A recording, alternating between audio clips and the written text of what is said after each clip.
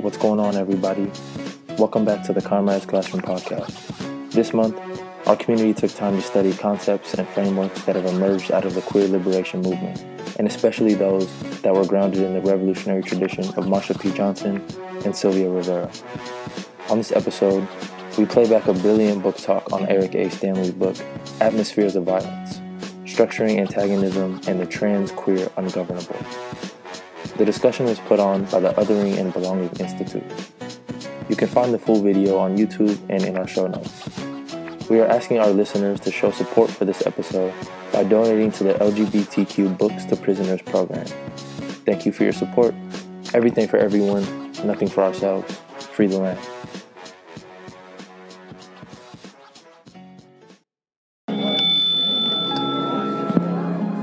Excuse me, everyone, I have a brief announcement to make.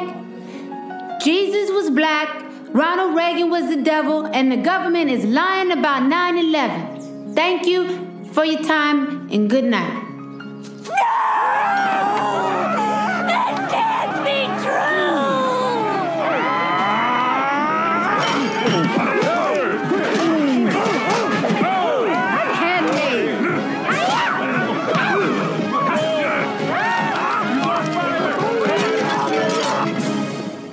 Ow! Mm-hmm. You're having that dream where you made the white people riot, weren't you? But I was telling the truth. How many times have I told you you better not even dream about telling white folk the truth? You understand me? Shoot. Making white people riot. You better learn how to lie like me. I'm gonna find me a white man and lie to him right now. I am the stone that the builder refused. I am the visual, the inspiration that made ladies sing the blues. I'm the spark that makes your idea bright. The same spark that lights the dark so that you can know your left from your right. I am the ballad in your box, the bullet in the gun, the inner glow that lets you know to call your brother son. The story that just begun, the promise of what's to come. And I'ma remain a soldier till the war is won. Chop, chop, chop. Chop, chop, chop. Judo flip. Chop, chop, chop. Judo flip. Chop, chop, chop.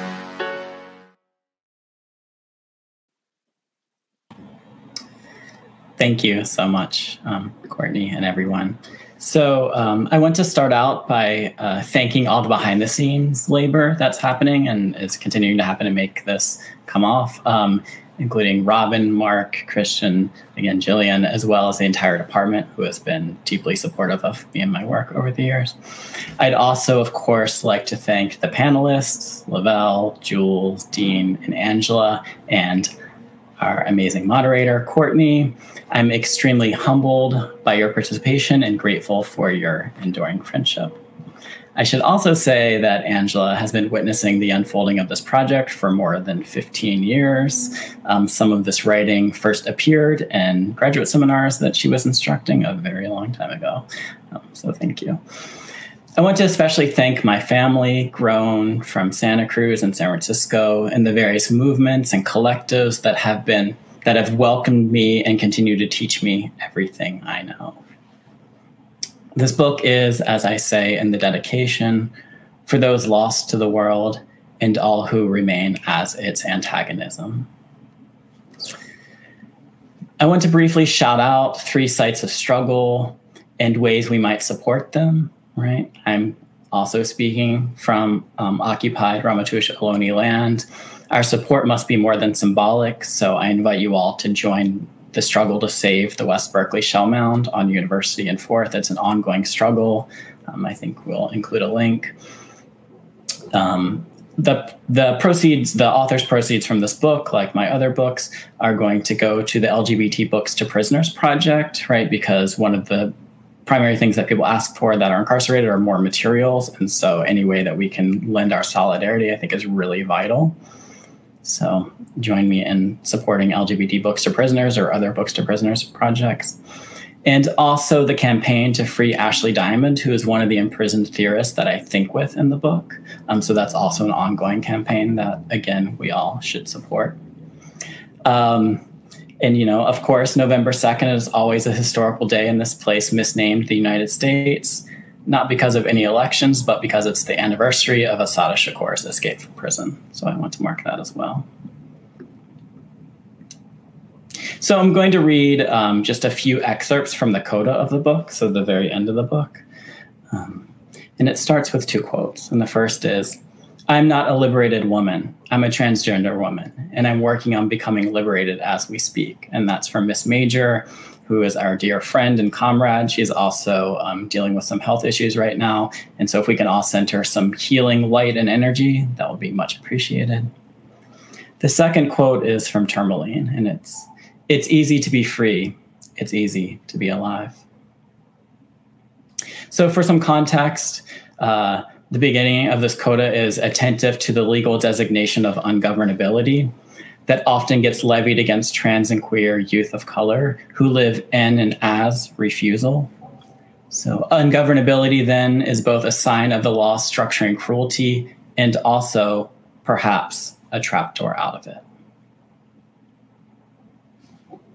I too was an errant youth. By the age of 14, I had already been expelled from school for the second and final time. I was charged with truancy, which was the name they gave my attempt to escape the extended torment of public education. It was then, as it is now, much easier to banish the survivor and to produce us as the problem of our own making than it is to confront violence's grind. My chronic absence was narrated as disruptive, not because I was actively distracting others, but because I exposed the fragility of that which kept us in class by escaping it. Indeed, their fear was not for me, a fact they emphatically confirmed, but that I might serve as referent for others to join us beyond the school's administration. My refusal to adhere to the lockdown of normativity's drive, expressed as unavoidable injury, was both the punishment for my escape and the catalyst for its persistence. Alone, together, the materiality of my survival was never singular. The intimacy of aid, a sofa, free food, a place to be when there was no other, offered a wayward community, however transitive. Without transcendence, we can't disregard violence's endurance, nor assume flight is always an option. Yet here, I want to hold the beloved networks of care that have helped us learn, as Tourmaline affirms that, quote, "It's easy to be free." In the quake of her evocative precision, we know our undoing has not been undone. On the contrary, it continues to intensify. Nonetheless, radical dreaming affords us a space of ease, which is how we might learn to feel freedom. Among the figures whose freedom dreams have allowed for our shared endurance in a world that wishes otherwise is Miss Major. In the 1990s, Major was working at the Tenderloin AIDS Resource Center as a street-level service provider for low-income people in the neighborhood. She drove the outreach van and helped run the needle exchange program that provided clean syringes and other supplies to anyone who asked. Needle exchanges were then, and continue to be, semi-legal operations where direct action and mutual aid meet in the communal knowledge that distributing resources without expectations keeps us alive. Major is multiple. She's a Black trans woman by way of the South Side, by way of Deep East, now Little Rock. In the aftermath of at least 2 bloody uprisings, she was radicalized by Attica survivor Frank Big Black Smith in Dannemore Prison and on the streets outside the Stonewall. She is the maternal sign for many whose first mothers lost them. Her stories of survival, hooking, and boosting collect a wild history where getting by without getting got grows an ecology beyond the formalism of the state. Sinuous scams, fraudulent documents, and ever-changing identifications, her life on the run brought the world with her. Anarchism in action. Here, ungovernability is not a scene of drifting chaos where power's account for survival always cuts along difference. That is democracy. It is an organized yet improvisational practice in common that revels in pleasure and expropriation, whose aim is to collectivize exposure towards that exposure's abolition. Major's perpetual interruptions and illicit practices, the way she grows a Black trans social life in the ruins of the white world, unsettles the stone precision of the state's biometric drive. This, with the unruliness of trans queer youth who reject the corporal discipline of education and the emptiness of home, undoes the pledge of incremental personhood. While the scale at which revolutionary change most often becomes known might miss these minor acts, it is their building of another end of the world, while also allowing for life to fill it, that reminds us we never struggle alone. Together, our anti-authoritarianism is a force that wildcats the state in the covert practices of skipping school, jumping turnstiles, and counterfeiting documents. Underground, we creep undetected through the dark alleys of recognition and below the frames of democracy's security cameras. While this book has dwelled for perhaps too long in the space of death, I end with the ungovernable, not because such practices negate violence, but because we, those who go on, must hold this incommensurability. If abolition's generativity names a presence of the world as much as it labors to end the one we cannot survive, then ungovernability not only refutes the state, it also figures the ease of living now. This is not to lay claim to the diminishing of modernity structuring antagonism. If anything, this is an unfinished experiment in collective action, a recursive dream that builds on itself, as pedagogies of rebellion always do. Yet, even in the place of trans queer celebration that is majors laugh, we return to the banks of the River Jordan, where we await Marcia, Sylvia, and all the others who were stolen from a world that could not bear their opulence. It is in this atmosphere of violence where getting ungovernable is both a trace of and a map for becoming liberated as we speak. Thank you.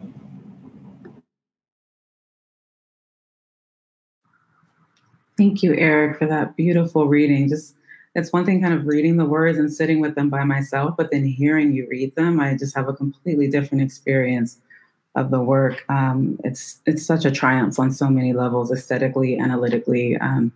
There's so much to get into. So with that, I want to just go ahead and move into our questions. I have a few questions I'd like to pose to our panelists and then try to leave plenty of room for conversation with our audience. I'm sure people are going to want to really dig into this work. So I wanted to start out, there was a question that Eric and I kind of crafted together, and that I want to maybe begin with you, Professor Davis, and get your thoughts on this, and then invite other panelists to comment on this as well.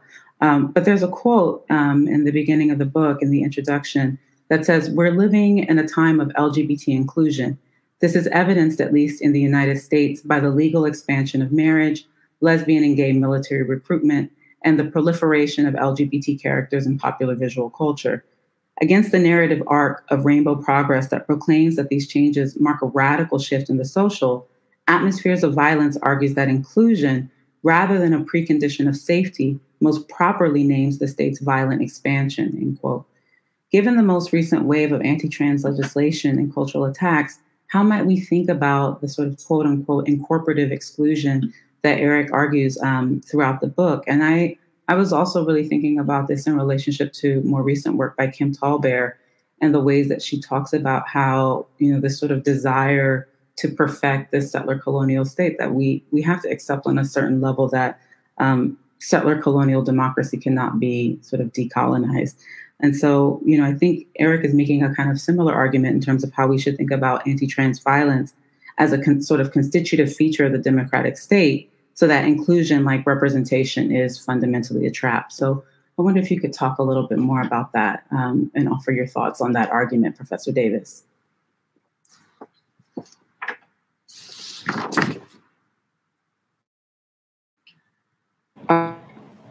You're muted, Angela. Thanks.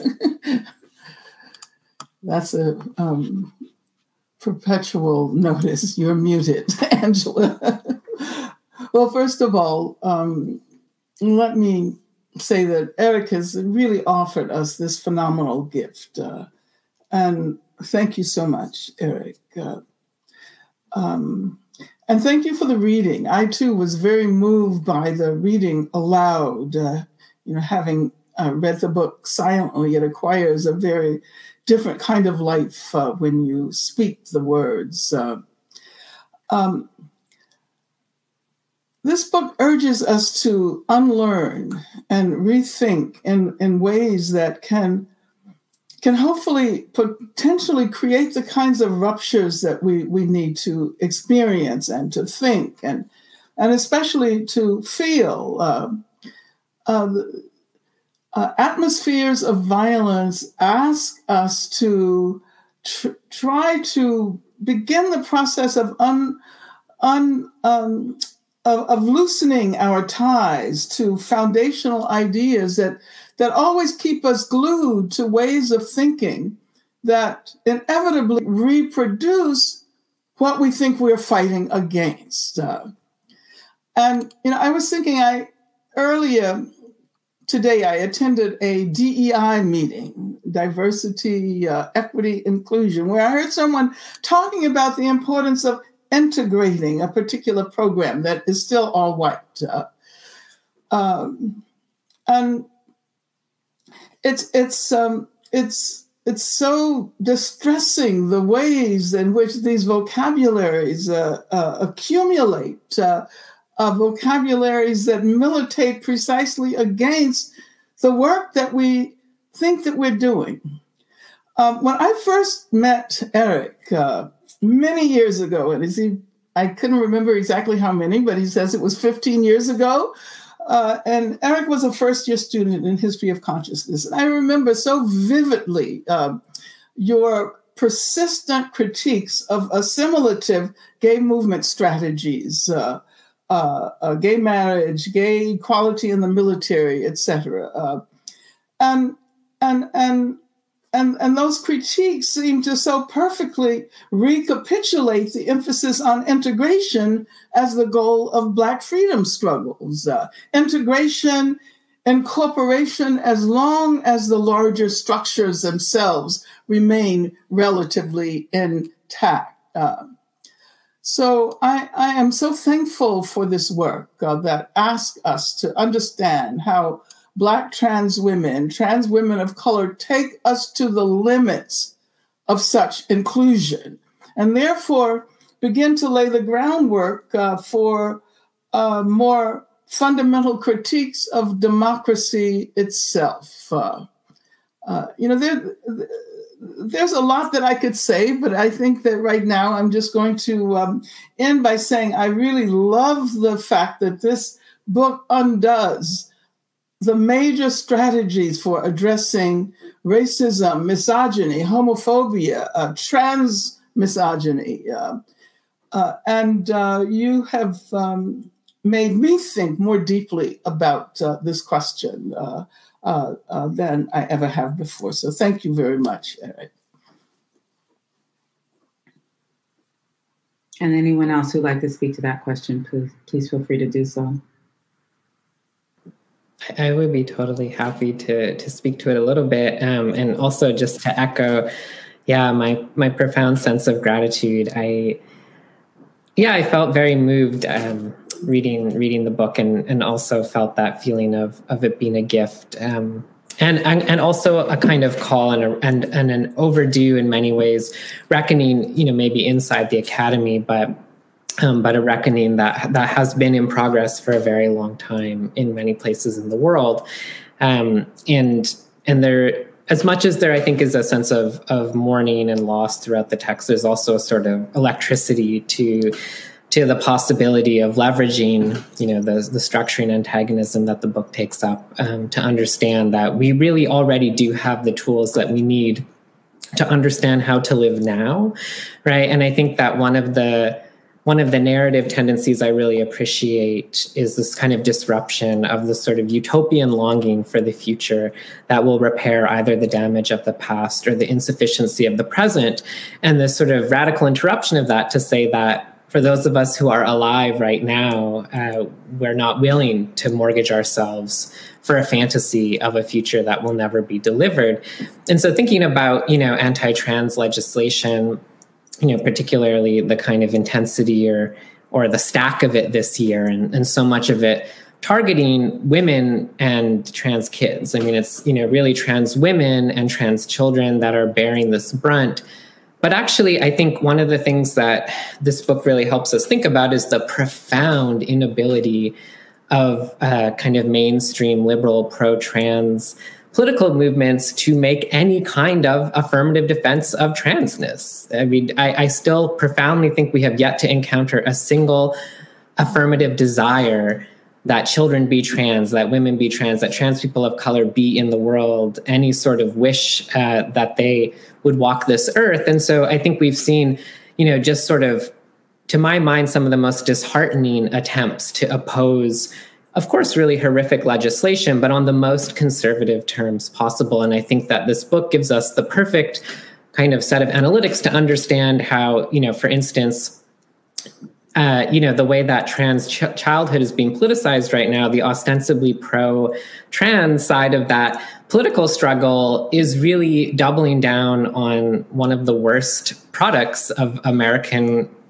culture, which is the idealized white protectable child, and this sort of idea that there is, a disproportionately upper middle class suburban white trans child who is in peril of losing access to a very, very rarefied, expensive form of healthcare, has really, I think, sort of led to a kind of doubling down on the sort of worst model, and really it's a sort of, this kind of model of begging the state for the most limited form of recognition as a kind of private citizen, and also this demand that trans youth, and I'm so glad, Eric, that you read from the coda, this demand that trans youth be placed back in the family. That as if, I mean, that to me is the only historically novel thing we're witnessing right now about trans childhood. There's nothing new about trans kids, but the idea that they belong in families, and that's the best place for them is, I just think, shocking to any of us who grew up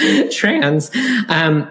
And also it serves this sort of purpose of completely depoliticizing and never hearing from those youth. And I think one of the things that I've been the most concerned about, and I feel such a greater kind of clarity about having read this book, is the sort of bait and switch here, this kind of mobilization in defense of a fantasized trans child in need of protection, is really a way of continuing to avoid the vast majority of trans youth who, frankly, don't have the privilege of being kicked out of a gender clinic and are much more likely to already be subject to forms of policing and incarceration.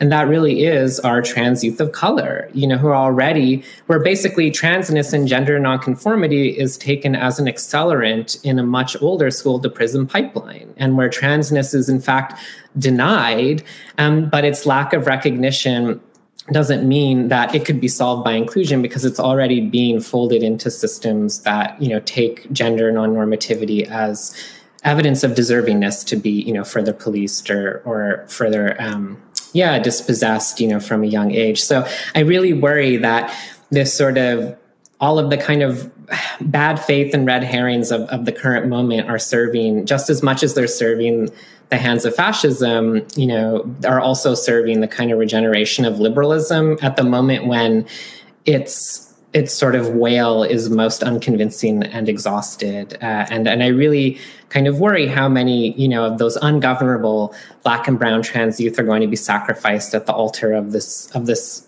dead fantasy of liberalism, and this idea that, lawsuits or whatever, that sort of liberal political institutions can somehow be leveraged at the last second to bail us out. So, I think that what Eric kind of does so brilliantly in this book doesn't read that, as just a sort of statement of pessimism, but rather understands that there really is a whole dynamic world, and that energy, that power of the ungovernability, right? That moment where dispossession and threat and violence and security and police sort of can, sort of metamorphose into that electric feeling of collectivity, is something that is just totally missing, I think, from our political imaginary. And I guess the last thing I would say, and one of the things I really appreciate about this book, is it gives us instruction on how to face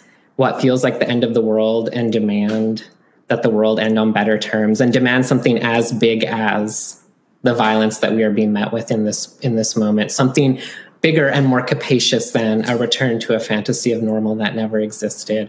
And I really think that we need not just the rhetoric of that or the analytic, but the affect, the feeling, right? And the sense of solidarity and intimacy that is really enlivening, and I think helps us follow the wisdom in Tourmaline's meditation on how it's, in fact, surprisingly easy to be alive and easy to be free. So in that spirit, thank you all for being here tonight. And I know I certainly feel that kind of intimacy and solidarity with each of you. So thanks so much for having us, and I'm looking forward to the rest of the conversation.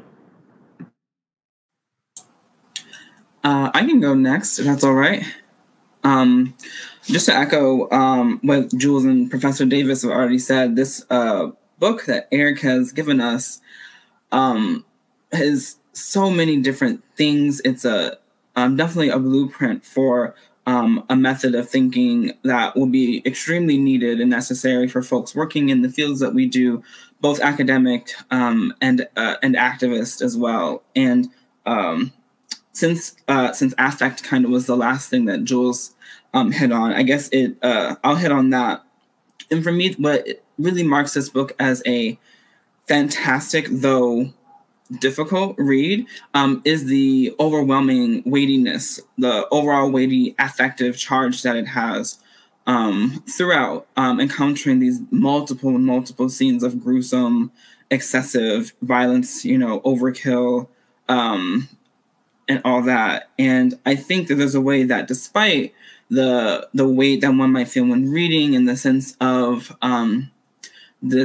despair, or the sense of, frustration, almost of how do we get out of this? I know as a scholar and someone working in communities, I often take that thinking approach of, well, what do we do? And I think in addition to giving a really talented and beautiful and evocative narration of how structures of power actually use violence in particular ways, how it specifically gets mobilized for what ends in service of whose power structure. I think that the book does a good job doing that, and also gives us a lens for how we can continue to think about those types of issues in overlapping and intersecting communities. Thinking about queer and trans people here specifically, and I love how Eric does a wonderful job of seamlessly allowing the reader to understand that it's not just, queer and trans people written perfectly exactly, but also all swaths of communities of people who are marginalized and disenfranchised, and who need access to and benefit from any kind of gains that are made for the community, which can be both positive in forms of mutual aid and community support, and also a bit more negative in terms of things like, the nonprofit industrial complex, or charity, or, those other self-serving kind of,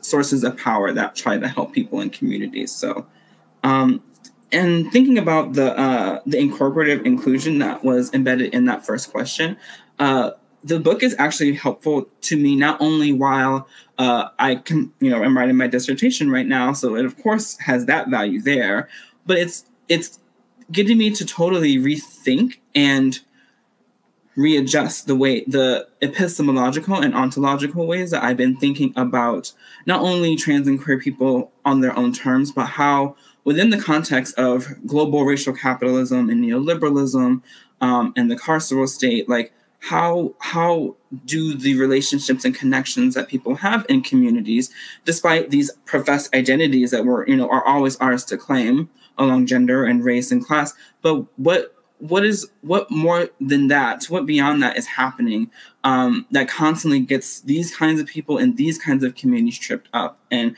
so with Eric offering the term incorporative exclusion, and reading that in the book, it reminded me of a concept that I'm working with and working through in my project.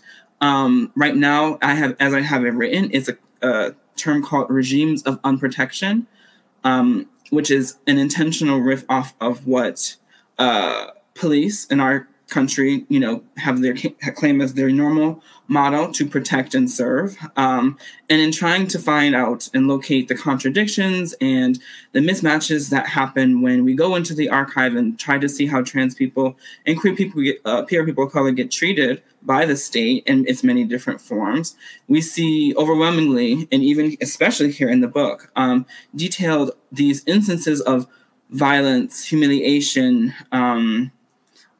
just demonstrations of power that clearly shows out that there are intentional people and groups of people who are not meant to receive the full, the full right or the full care that institutions that we live in are able to give and clearly can give. So this willingness to include what's around you, but actually to exclude them because of how that process is being navigated, I think gives us a lot to think about. Not only with the kinds of mobilizing that we'll do moving forward, but also just how we think about the modes of violence and the scenes of violence that we are always wrapped up in and living in, and how do we find a way to think creatively, to imagine, to resist or disidentify. Like, I think it gives us a good platform from which to produce some really solid response to the state in all those forms. This is such a fun conversation. It's so fun to hear you talk about this Lavelle in relationship to your dissertation, which I'm very excited about. And yeah, I mean, it's so delightful to read this book after feeling like Eric has been influencing my thinking, one of the main people influencing my thinking for so many years now and teaching me so much, and then get to read the crystallization in the book, of like all of that. And I think Eric's language, as we heard with like the reading aloud at the beginning, is just like so beautiful and evocative, and there's so many phrases I've like underlined that just are like, oh, I could never say this quite. It's just it's really such an offering. And I love this question and this phrase, incorporative exclusion. Like, to me, when I thought about this question, I thought about how like this process of mainstreaming that we've seen with like gay politics and then later trans politics is like this process in which the national narrative comes to be that the state protects these people. And that happens a lot through things like, hate crime laws and other, marriage or whatever, all the things that Eric's work has critiqued in so many different brilliant ways for so long. And then like, meanwhile, the conditions on the ground for people like who are harmed by homophobia and transphobia, like don't get better at all. They actually get worse because it's happening at the exact same time that like the prison system is endlessly growing and like the immigration enforcement system is endlessly growing and the wealth divides are endlessly growing. And so it's like this, it feels like especially queer and trans, like sort of like the kind of conservative queer and trans politics that's most visible in the US is like this cleanup job, that tells us like, this is the front lines of the civil rights struggle and this is the edge and these people are, it's like, so heartwarming. These people are being protected and these incredibly disgusting, hated people are being protected. And then meanwhile, like nothing changes for those people, but the narrative changes. And then also you get a backlash. So then you also get all this anti-trans legislation. So like you not only have to live, and of course, backlashes, they're legal or whatever, they're also just cultural. It's like, suddenly people all over your state are talking about how horrible you are. And so then what happens to you at the welfare office or in the bathroom at McDonald's is like that much worse, specifically for those who are the most hated of the group, who are visibly trans, who are homeless, who are disabled, who are people of color, who are, like already disposable people, right? That harm doesn't fall upon like the people, like the protected white child, in the same way that it falls upon those who really reap that hatred. And so I just like that, the complexity, like, I mean, Eric's argument that things get worse when we're told they get better is so profound still, even though we've seen this, we could narrate all of the other fake progress of, the United States government supposedly protecting hated groups. We can see that for our whole lifetimes and beyond. It's just very powerful that the way that Eric tells those stories through these sites of violence and really shows like how that works. And I just feel like I kind of can't get enough of that question because it's so profoundly opposite of what we are supposed to think about progress and the specific, like really wild, messed up role that like LGBT people play in this progress narrative right now about like how the US law is perfect, and especially the global narrative about how the US treats gay people right and other countries treat them bad, so we should bomb them. I mean, just like broader use of this politics that is so deeply harmful and utterly delivers nothing to most queer and trans people's well-being, and just how deep that is. Like, so the book is just deeply moving to me, and I like learned a ton of things I didn't know, and like felt more deeply things that I really care about, and then I feel like I've been traveling with Eric along for a long time. Like, when people do the work of a book, it's just like, and work on these ideas for so long and think about them so carefully, it's just like I feel so grateful for like that deeper level of understanding that I get out of reading it, even while I've been listening to Eric talk about these ideas for years in different contexts of friendship or of academia or in Eric's films, etc. So yeah, really grateful to be here. Thank you all for those really, I just feel like my mind is racing. I'm like, I want to talk about like Black feminism and its conversations with trans and queer theory around ideas of futurity and living freedom now, right? Living a future freedom now. There's something about that I feel is so present in this work. And so maybe I'll shelf that for later. And Eric, I'd like to maybe bookmark that for you to come back to later.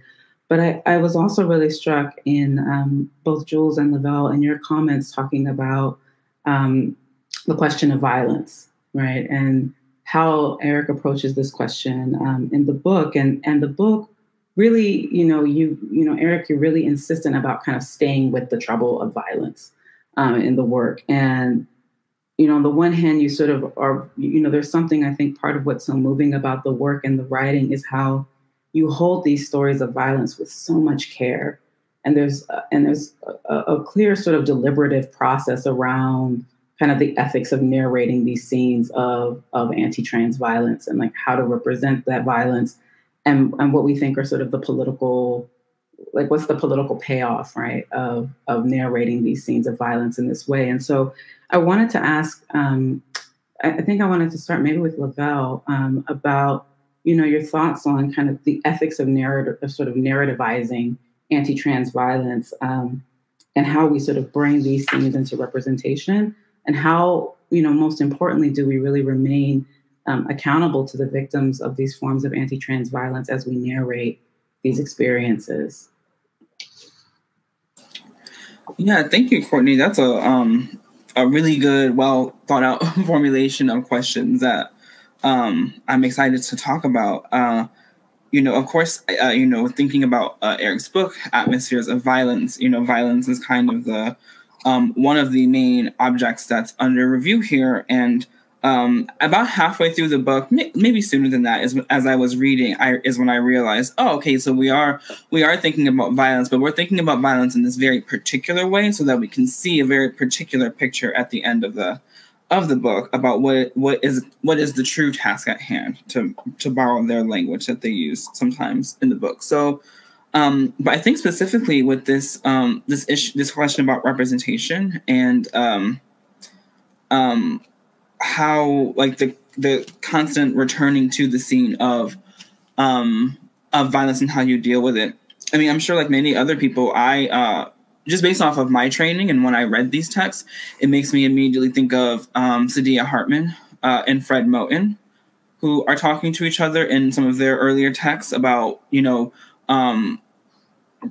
recreating the scream, from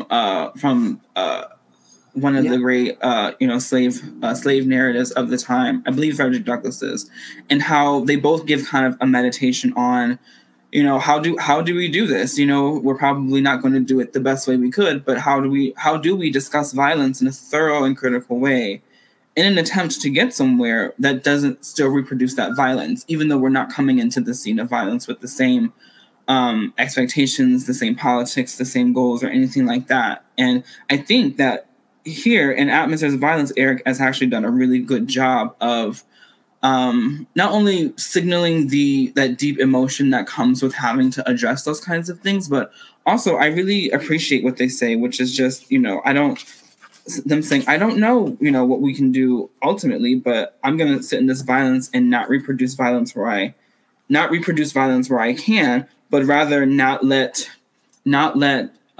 here thinking specifically about the case of Dwana Johnson, who's incarcerated and then gets attacked by officers in the name of their self-defense. In that part of the book, in that scene, Eric says, it would be flattening to her image to not look. It would be almost as treating her as the non-image. It would be relegating her to that scene of the negative that is already being done by power forces and power structures, right? And so that ambivalence and lack of certainty of what to do, I think, indexes that affective relationship that we as scholars of the trans queer, ungovernable, of abolition and the end to these structures as they exist in service of something that might be better. I think it's a really well and effectively well done job of staying in the violence, staying with the violence, but for the use of actually demonstrating the kinds of violences happening here, and that those particular violences don't keep getting done. And it was a really big learning.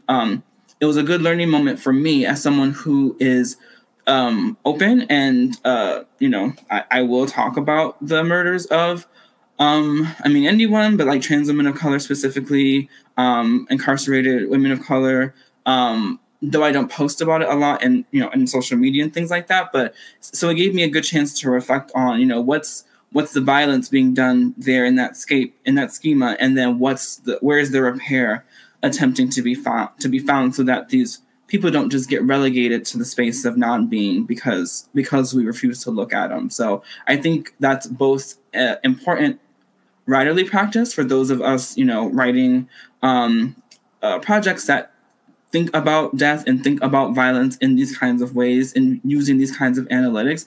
But it's also good for our own personal sense of self and the care and the intention that we bring to talking about these moments of violence in a way so that it doesn't just reproduce the social's need for violence to be talked about, especially violence that functions within the liberal state that Eric argues, doing a particular kind of work that maybe we on our end don't want it to be doing. So.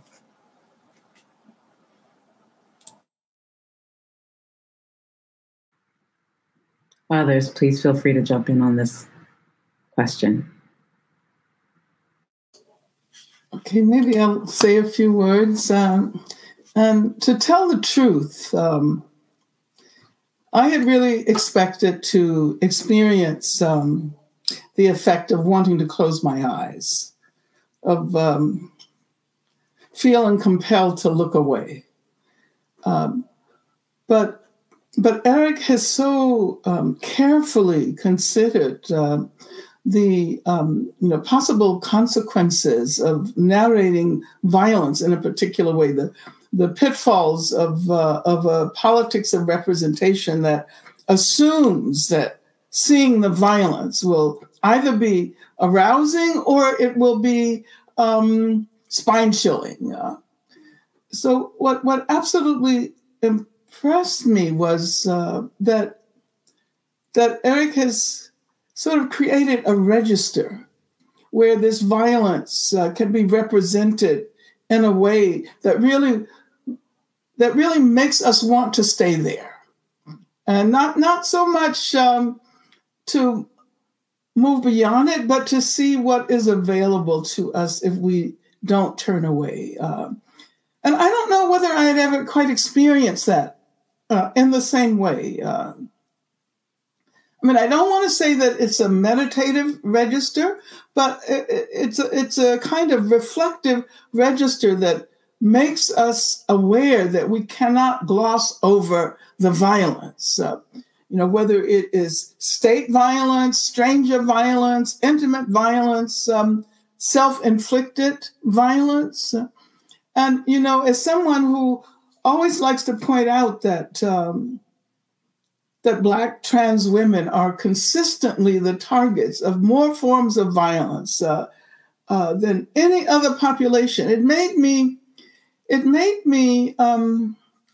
think more critically about this assertion that I so often make. It made me think about it as, I guess, statistics, as a realm of statistics that actually prevents us from understanding, as Eric puts it, that violence is not antagonistic to the condition that we're thinking about, but rather it is a fundamental element. It's a structuring element. And that if we treat it as exceptional, and if we treat trans and queer people as the exceptional targets of this exceptional practice, then we don't grasp the nature of the democracy that we are so often compelled to desire despite itself. And I think you've accomplished something really remarkable, Eric, and I certainly hope that it allows us to move away from discussions about whether the violence should be narrativized or whether it should be left alone. But thank you so much. I feel as if I'm still reeling with the kind of effective response that your writing has called up in me, and it makes me want to rethink so many other conversations about violence. I really appreciate what you just said, Angela, about what it felt like to read it, because I really avoid reading accounts of violence as much as possible, and then choose to read them where I really want to have that sober discernment and know it. But I try to avoid reading excessive accounts of violence, and I really experienced this book as like almost feels like it's like teaching us how to be with the realities of the violence in a way that is about sober discernment about the world in which we actually live and what this violence does, instead of just rehearsing it again, or rehearsing it for shock value, or rehearsing it to generate some kind of thin pity or some kind of thin outrage. It made me think a lot about how people are in denial about climate change. Like even people I love who would say climate change exists still don't want to actually think about how actually bad things are and what that might mean for our preparedness and for the urgency of our action.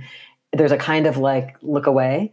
And it's like, I think that also happens with these kinds of violence. And it's like, Eric is the style of writing. And I think that this is a style that comes from, Eric, like your own practice of building a capacity to be with in sober reality. Like so much of my experience of you as someone who's intervened on my thinking has been about like being willing to look at like really how truly bleak everything is at a different level, and like letting me see it. And maybe I found your influence to be like sobering in that way again and again, like, and deeply radicalizing. And so I guess I feel like there's something about your practice that a kind of discernment you're able, and like being with, you're able to do. And then you wrote it that way, which is like so hard. I can't even imagine how you did that. And then I read it that way. And I'm curious, and so it just feels so different from the thing I constantly critique of like the overrepresentation of violence against hated groups and, marginalized people. It feels like it has a really different quality, and it like built a capacity in me. It was like a pedagogical experience for me. It's just really interesting and very moving.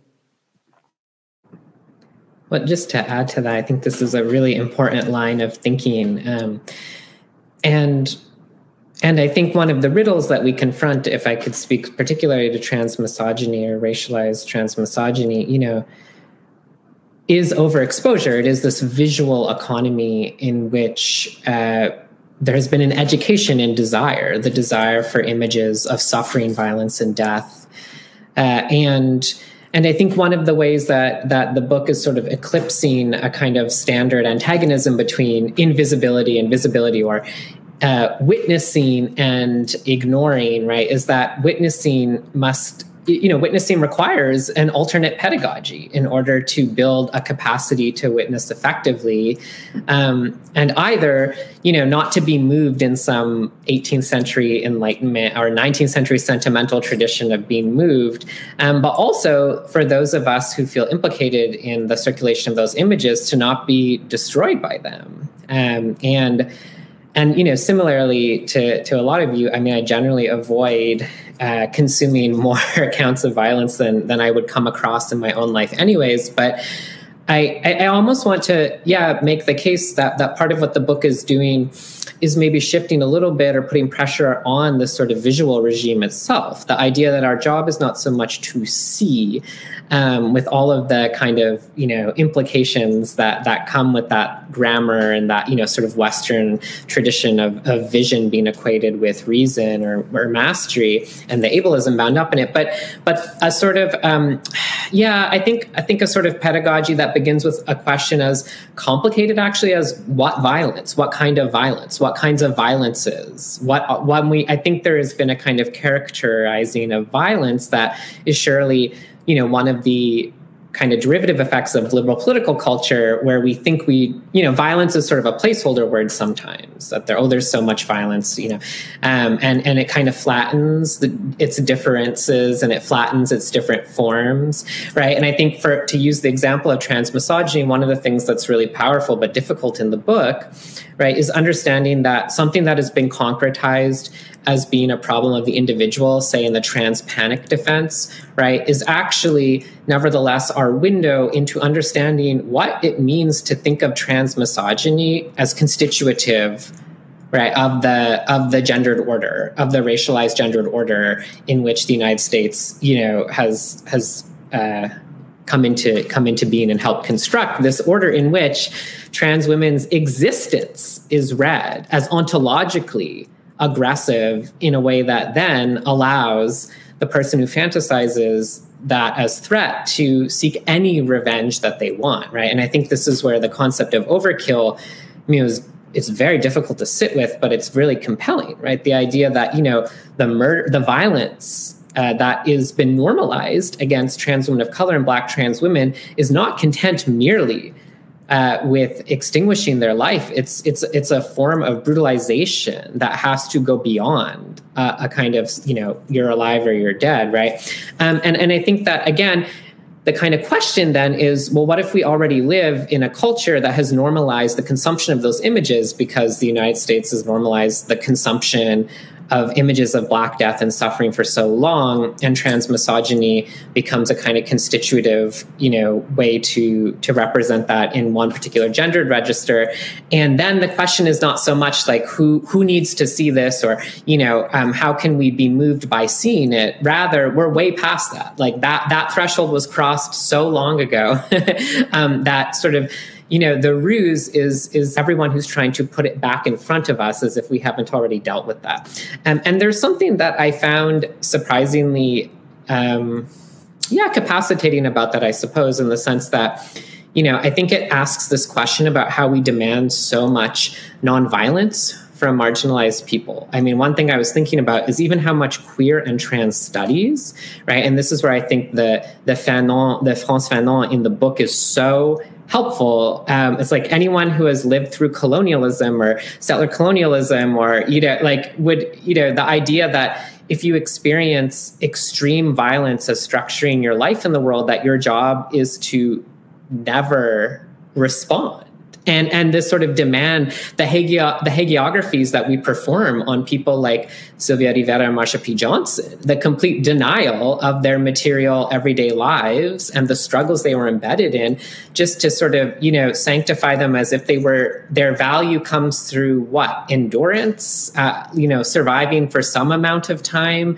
And as if that kind of, I think just this sort of strange moralizing impulse that queer and trans people, especially people of colors, kind of suffering is what validates their value to us. I mean, it's this sort of necropolitical logic that other people have written about very beautifully. But I think there's a sort of powerful, to me, defiance of that, right? And a suggestion that the people already subject to that violence, like there's no riddle. We're already living through it. If we're going to be waking up every morning. We've already figured out enough of a way to negotiate for that day, right? I mean, one of the things I have been a little bit kind of stuck with this semester teaching with students is, sometimes offering a difficult text, say from the mid-century or the 60s or the 70s, something that does include a lot of scenes of violence, and talking to students and kind of trying to dig in their sense of surprise in reading.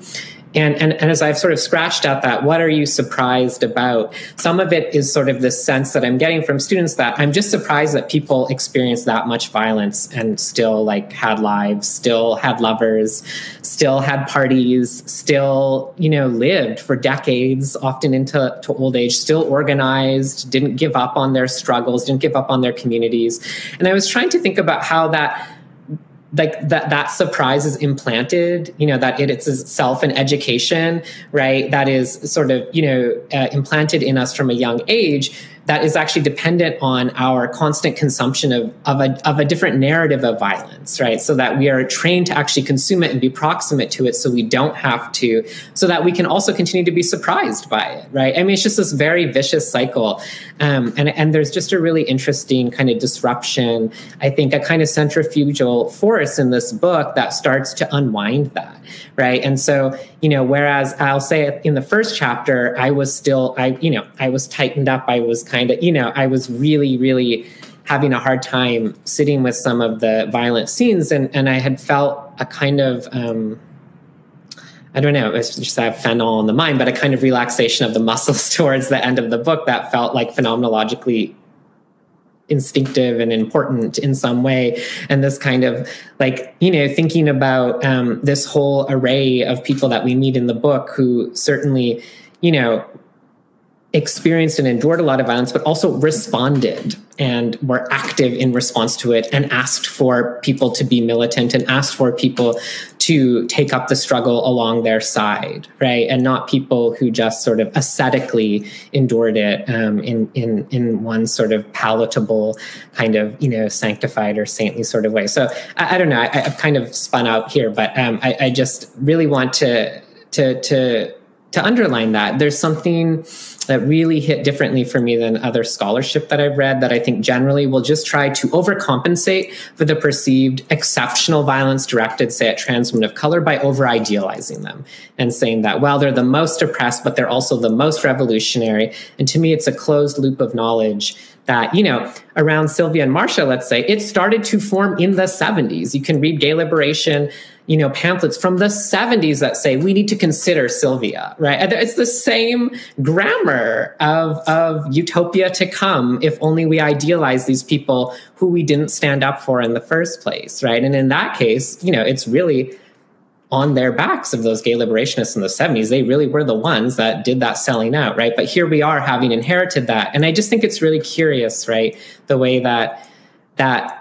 kind of mainstream LGBT political discourse has worked so hard to platform trans women of color in this recuperative mode that I think, unfortunately, has really pulled us even further away from the kind of questions of witnessing and capacitation that we're talking about here tonight. So I really encourage people to think with that and really read carefully the introduction to the book, which I will say, sorry, last thing, I know I'm talking a long time, but I really think it's one of the best treatments I've seen of Sylvia and Marcia in any scholarly work that actually really does refuse to idealize them in the name of our contemporary political desires and asks what actual projects and needs did they have during their lives that were unfinished, but that were also collective and exceeded them. And so we don't arrive at Sylvia and Marcia as saints that we have to elevate as icons, but we actually think of them as complex individuals who leave unfinished business that it behooves us to take up.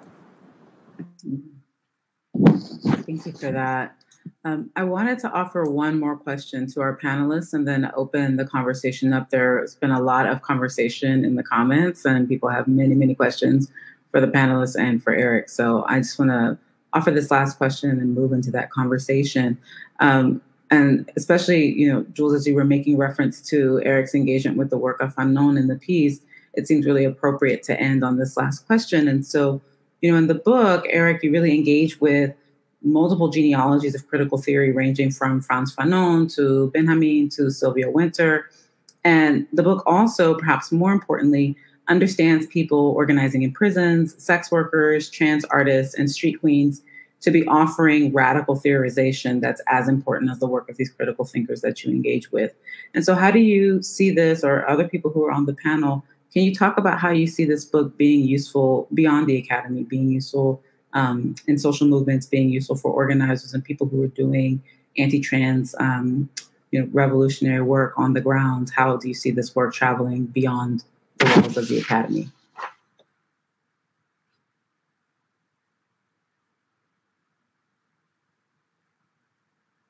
I'll leave that open. I'll say a couple of things. I think that realistically, we who write books know that people mostly don't read books. So, let's all be real about that. What I think is likely to happen, which is what happens with all the rest of the books we all write that we hope are helpful, is that people will talk about the ideas in it together. And I think that the ideas in it are just really pushing this conversation a lot further. And I'm just already, there's the pictures I've taken of different pages and emailed them friends. Like, did you know this history? Did you know this thing? I think probably how a lot of this will travel, just being real, that a lot of this stuff travels in little pieces. And I think that people will take chapters out of this book and use them in classrooms, which is really great, because then people can be forced to read them by their teachers, just because that's how it is now. And I hope that's not too silly or rude in some way to say, but just my own experience of writing books and thinking that, let's be real about that. But I think this book is so densely full of accounts that are that change how we think about everything. I think a lot of it was just being discussed about, even about Sylvia and Marcia. And so I imagine that's how it will circulate, is that people will be like, oh my gosh, that page I read, or that, whether they read it in school or whether they picked it up on their own and are talking about it to friends who are less likely to read this book or a book. I feel like that's, nowadays when we write things, they get passed around in a different way. Also the ways that we used to pass things around in zines, by photocopying one page of the book, or, but I think in particular people pass things around by taking little parts of it and putting it on social media. And I think a lot of that will influence conversations and just talking to each other about the ideas. I think there's something interesting happening now where reading books is maybe harder than it used to be because people's attention spans are shorter. But also I think radical books are really having a popular moment too. And so I'm not sure how that all relates, but I think that this book is part of that moment. People are asking new questions about abolition, new questions about anarchism, that this book has so much to say about. So I feel like it's going to be shaping conversations a lot. I can actually imagine this book being read by a reading group inside of a prison. And, I think sometimes we assume that just because a book is not an easy read, that people who are not accustomed to academic study are not going to sit with it and spend time with it. And I'm thinking about the fact that,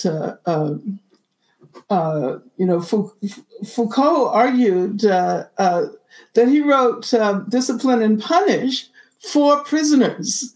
The reason he wrote the book was to allow them to engage in discussions about the consequences of their own condition. But, that's neither here nor there. But I do believe that reading groups inside prisons can be encouraged to read this book. It takes time to read it. Just as Eric is asking us to be willing to stay with the violence, to stay with the problems, who has more time to do that than people who are doing time? So I really want to think about how we might encourage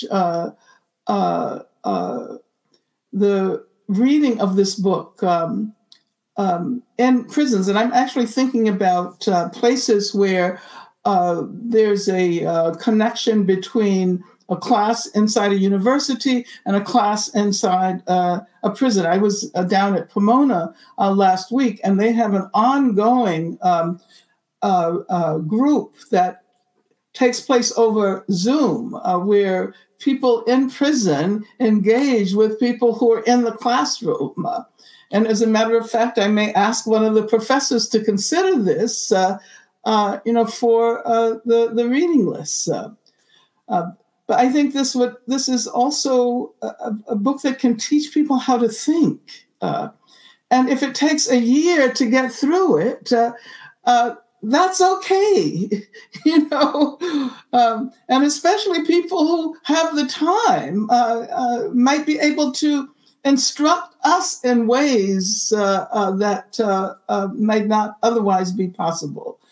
So I want to see activists reading this book. I want to see them maybe taking, one chapter at a time and spending, spending a month on a chapter or more. And I think this can help to challenge the assumption that only those who've had a certain kind of academic preparation are capable of engaging with difficult ideas.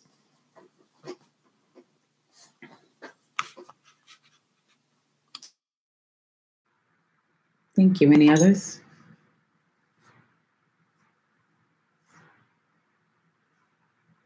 All right. Well, then I want to shift gears a little bit and open it up to questions and comments that we've gotten from the audience. There are quite a few questions. And so I'll start from the very beginning. Our first question comes from Ava, who says, I've heard the term ungoverned a couple of times during this panel, and I'm curious to know what the meaning of it is in this context. Can anyone elucidate? Well, I guess I can try. First, thank you all for that really meaningful and engaged and beautiful, sets of reflections on the text. It really, feeling a lot of things over here. As you all know, I'm a triple Cancer. There's no escaping it. So in the text, becoming ungovernable, which is the coda, right? That's a phrase that became really popularized in street-based, mostly anarchist, but other forms of political organizing. About 15 years ago, the slogan became more and more popular. And I think what it does for me, or does two things. First is that ungovernable is actually a legal designation, as I was saying before, for children, right? It's essentially what happens oftentimes is if a parent or guardian does not want to be legally culpable for their children, that they then ask a judge to have a charge of ungovernability placed upon them, which relinquishes their responsibility for those children. And then what happens is that they're oftentimes placed in juvenile jail or something like that. And of course, this disproportionately happens to trans and queer gender nonconforming people who have an antagonistic at best relationship with their parents or guardians, right? And so there's that actual legal definition, right? In all the ways that then people build, mesmerizing social worlds out of that unlivable condition is something that I'm always trying to track. Again, pointing back to the reality that, these practices are not, as a number of y'all have said, only something that exists in the future, but are indeed here and now. And, perhaps one of our jobs is to pay close attention so that we might understand them, to support them, right? The things that are already happening. So there's that side of it. And then the other side of it is actually about, a kind of commitment, either conscious or not, towards being against in every way and in every instance the crushing violence of the settler state, right?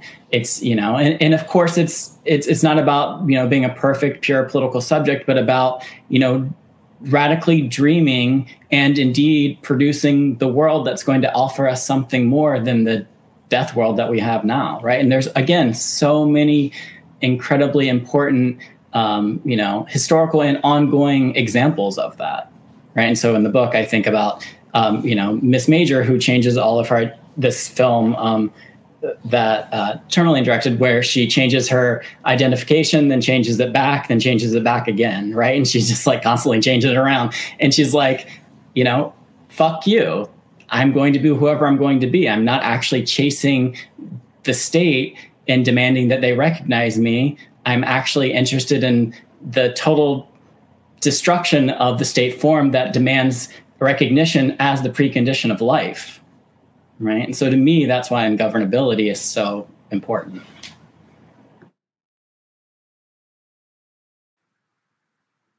Thank you for that, Eric. I love that. There's two questions here that I want to toss out to the panelists. The first one is from Joanne Barker, who writes, "Wonder how the state and its corporations benefit from the violence perpetuated by its failed promises of recognition and inclusion, and if or how it is possible to interfere with that benefit, or I guess how those institutions benefit from trans death." Our next question is from Ames Simmons, who writes, "What are the panelists' thoughts about the ways that Transgender Day of Remembrance is observed, setting aside one day per year to acknowledge violence against transgender people?"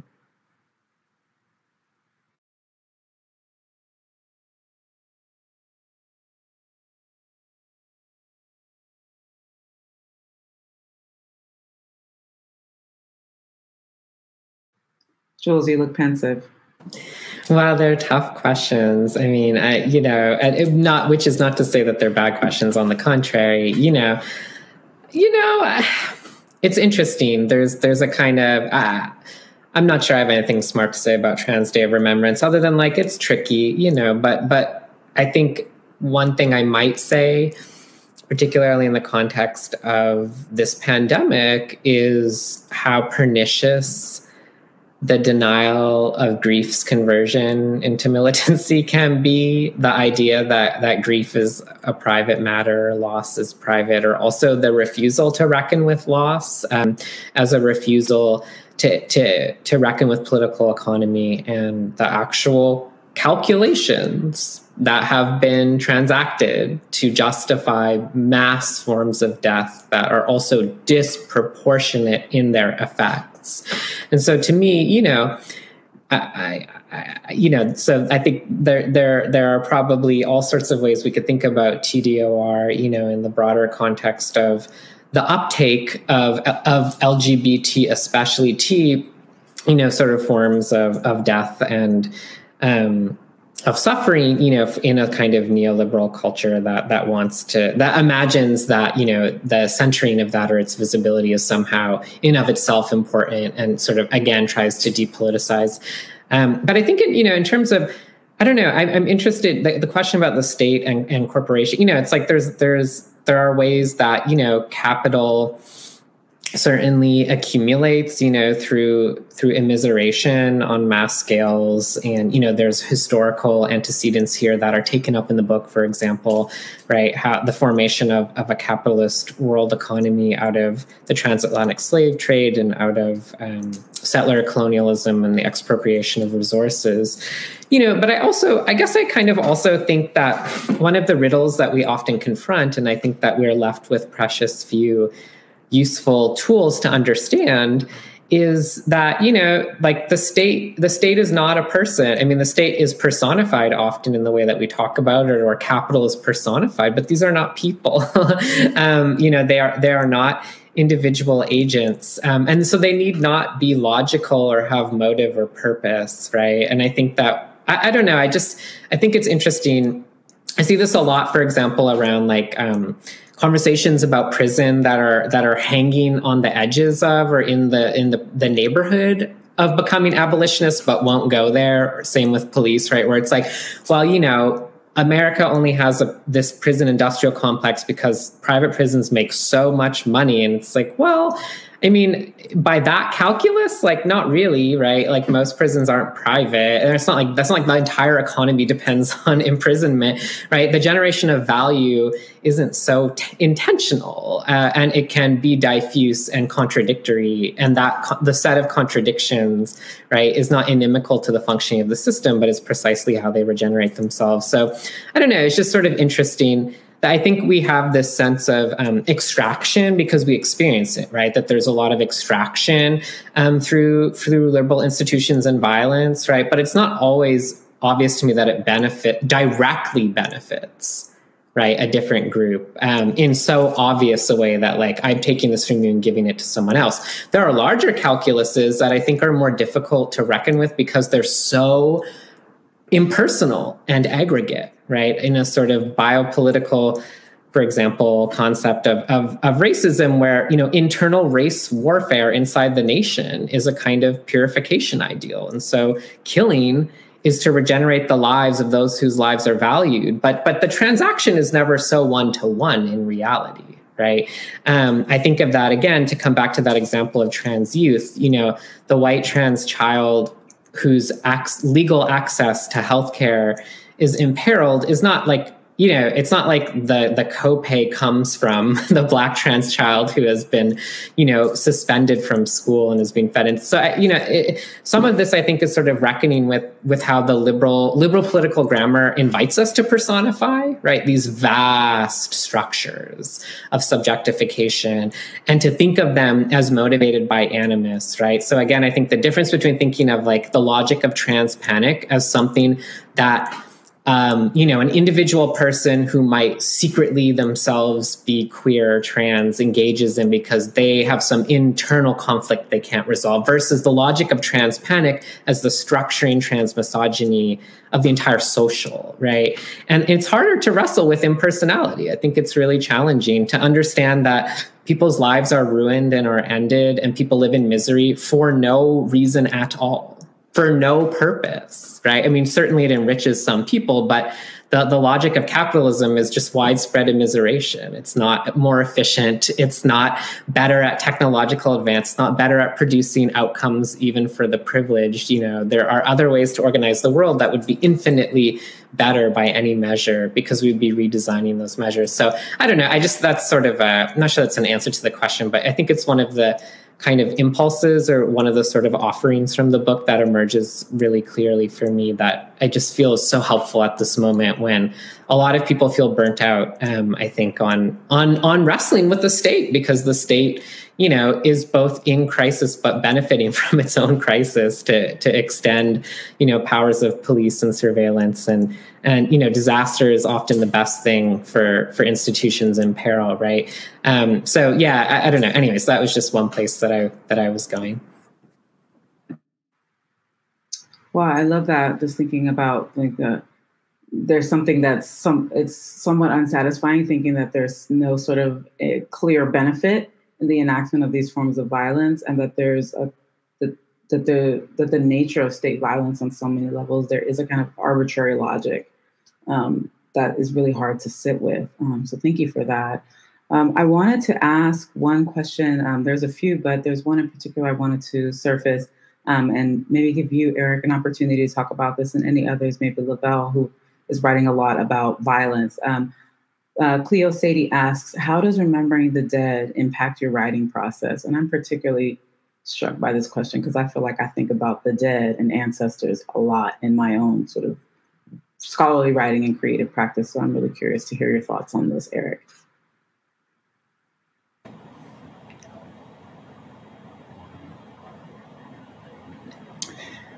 I mean, I think for me, in turning back, the way that this is connected to the question of representation itself and not just representing violence, because representation, as I argue in the book, is always an accumulative process, right? So then how do we think outside or beside or whatever word we might use, the question of violence itself? I think one of the reasons that this book took so long is because of my attempt, perhaps somewhat successfully, I'm sure incredibly failed, to ask myself time and again, what does it mean to do justice with and for these people who were lost to the world, right? As an unanswerable question, as a methodologically unpure question, but as a kind of, I don't know, a manifesto, a love letter, I don't know what it is. Because for me, staying in that place is the only way that we might even approximate the question of ethics when the ethical itself has shown itself to be already destroyed, right? We're just in the kind of place of the corporeal and of these ongoing histories and of their seemingly never-ending archive, right? I mean, I look at this project, it started when I was, from personal experiences, but also just like collecting, a long time ago. So actual newspaper clippings, and the file just never stopped growing. That said, I mean, I think that there's, what does it mean to attempt to open oneself up to being, in relation as best we can with those that are lost? And what does it mean to also just let people be, right? I think that there's this other way in which, people are trying to constantly dig up those that have had really horrible ends, right? And what does it mean to just let people rest, right? How can we hold that space as well? And so it's not, it's a very incomplete answer, but you can see throughout the text, I try to think of ambivalence as an actual way to be with these, right? So it's not like I can't decide, but it's the impossibility of decision itself.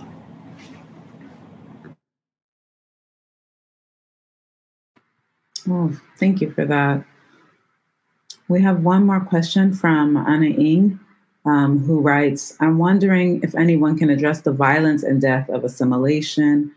They say, I do not mean to diminish the reality, tragedy, and power of this disciplining of physical violence by asking this question, but I'm wondering, how do we analyze and assess the psychic violence of assimilation and inclusion?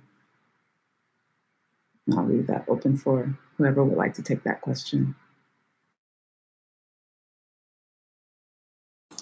I can take that one. How do we analyze and assess violence in that way? Again, really good and thorough questions. I think that the questions that have been put before us tonight evidence the, tense relationship that Eric's book sees in everything, the world in the book and us in the world and structures of power and those of us who are attempting to be ungovernable, tension and irresolution, I feel, is the affective mode throughout the majority of the book. And I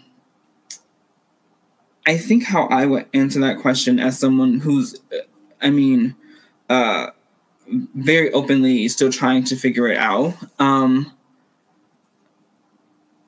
I think that not just the theoretical frameworks of thinking about violence, so when Eric is bringing in Fanon and Benjamin and people like that, not only do those parts of the book help give us a language and an orientation towards understanding that helps further the projects that we want to be invested in that are considered with violence against marginalized groups, but I think what also Eric's doing in the book is modeling this kind of affective, it seems like I don't want to say tiptoe, but it's a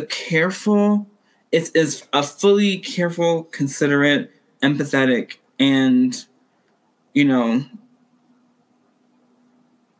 just a really careful processing and examination of their lives. Like they use them, what seems to me, as someone who's also writing about scenes of violence against people like Ashley Diamond and Cece McDonald and Ilan Nettles, it's, you do get tired of reading those stories over and over in particular ways. And there are moments when they get re-narrated and different aspects of the case are being looked at. So it's not just, the normative anti-trans, anti-Black technologies that we bring to those kinds of cases, like what the woman was wearing and just where she was or where her profession was, but rather here we have the opportunity to put that to the side mostly and to really, and I like how Eric even says it, sit in the violence, sit in the moments with these people. It feels almost like something I've been saying to myself and to my partner as I've been reading this book is damn, I really have to read this book with Eric in my mind at the same time, because on my own it's hard, it just honestly is very hard. It's a very difficult book to read because of what's under review here, but But what I think we come out with is a renewed sense and a renewed ability of how to walk through that violence and what that means, and how to represent that violence and what that actually means for us here. I think that Eric has laid out some very clear goals, and other people's works has too, like Jules and Dean also in their work have established modes of reading and modes of encountering the archive that doesn't leave us completely devastated or completely without, hope for better or hope for more. But, all those invitations to those archives, I think, offer us a chance to rethink the entire learning project that we're going into. Like, what is it we exactly want to know? And then the last thing I'll say, too, is I appreciate this book in particular because as a literary scholar, a life writing scholar, I, all throughout my PhD, wanted to avoid, as much as I could, moments where I had to reread or see or think about or talk about Black trans women, being harmed or dead. And not just because of my own positionalities, but also just because of the, I'm a Pisces, so I don't have the emotional bandwidth to constantly be dealing with these things. But however, the joy and the light at the end of the tunnel that I kind of imagine Eric's books to be for me, especially as I'm writing my own book, mostly on violence and representation, is that there's a way for us to step back and to really take all these different moving parts into consideration, the showing of violence, the logics of the state, the contradictory nature of those operations, and leave both feeling a little, sad, like that this stuff still happens and that, that under present circumstances, those things aren't going to go anywhere, but that we are able to, if we ask the right questions and we pursue the right questions for the right reasons. And I really felt the whole time with Eric reading this book, like me and Eric are in struggle with these people at the same time we're reading. And that doesn't mean that we are actually literally going through the same things that they're going through, because we're not, but rather I think an evolving collective politic on the ends of trans queer subjects that is attempting to identify the state and identify things that are harmful or can be violent as something that can be read and understood, and then themselves as something to be read and understood, but not along the terms that we've, of course, been given, but rather as something that interrupts, that can reform, that can make power pivot, that can do all these things. I think that this book captures all these different actors in a really nuanced way. And I'm really excited to take that nuance into my own writing and, hopefully write a dissertation about Black trans women that doesn't have to reproduce so much violence necessarily, but that rather provides a path for those imagining those other life worlds that could totally possibly exist outside of this schema. So,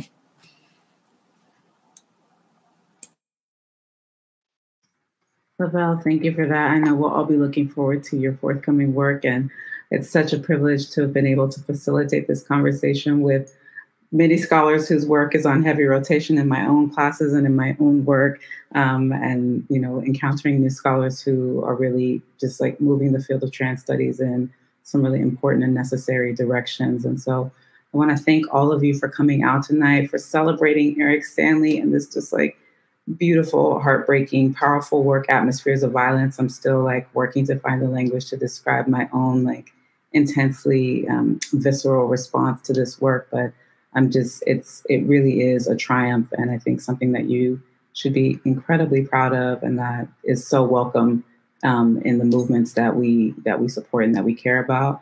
And it offers us some really useful blueprints for imagining a future beyond kind of the state and liberal recognition, being able to imagine freedom in different, more liberatory ways. So thank you, Eric, for your work. Thank you to all of our panelists. Jules Gill Peterson, Lavelle Ridley, Dr. Angela Davis, Dean Spade. Thank you all for being here. Have a good night.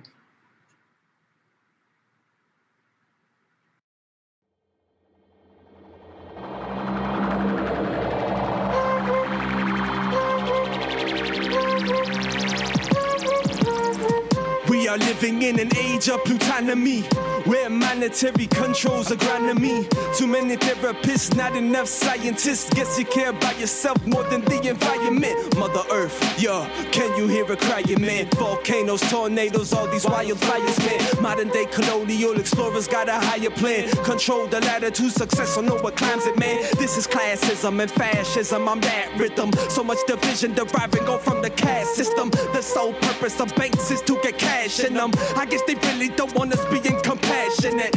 Resources, they are trying to ration them. Resources, why they keep on extracting them? Bang the drum of plutonymy, eliminate the medicine man, build a pharmacy. And yo, then they call that modernity, trying to modernize and colonize our currency. Yo, and yo, the Inca never knew poverty. Do we really need money? What's the idea of property? All I try to do, yeah, is just speak honestly. All I hear on the mainstream radio station is misogyny or materialism, deriving from corporate governance. Feel like every country in the world is a corporate government. Another takedown letter, so they call it fake news. Trump's campaign was based off lies and post-truths. So much global imbalances from propaganda. There is pollution from consumerism. How we gonna handle? Think of everything in the supermarket, ending up in the landfill. Then we breathe that air, so just stand still. Capitalism does not function for the greater good. I can't explain, yo, I wish I would. And the things that I say are not meant to be funny, cause you are just another monetary dummy. Scum, filth, degenerate, viperous, murdering, crash, commie government. Why do immigrants immigrate? Economic inequality. So I wonder, why is there so much anti-immigration policies trying to maintain managerial aristocracy? Cause when you think about it, this ain't really a democracy. Globalization is just like gentrification. It's got us patiently waiting for all this modernization. They close the bodega to build the Whole Foods. Call us Latinos, then cut funds from our schools. Trying to take dreams away from our youth. Hopefully this revolution televised soon. Can I get a vote from a super delegate? Most people's vote are really just irrelevant. Materialize a dream and then they start selling it. Visualize a scheme and then they don't let it slip. Most people are just stuck in their technologies, trying to see past the screens, focus on the problem. See, I am a student teacher of epistemology, cause I be living in a state of plutonymy.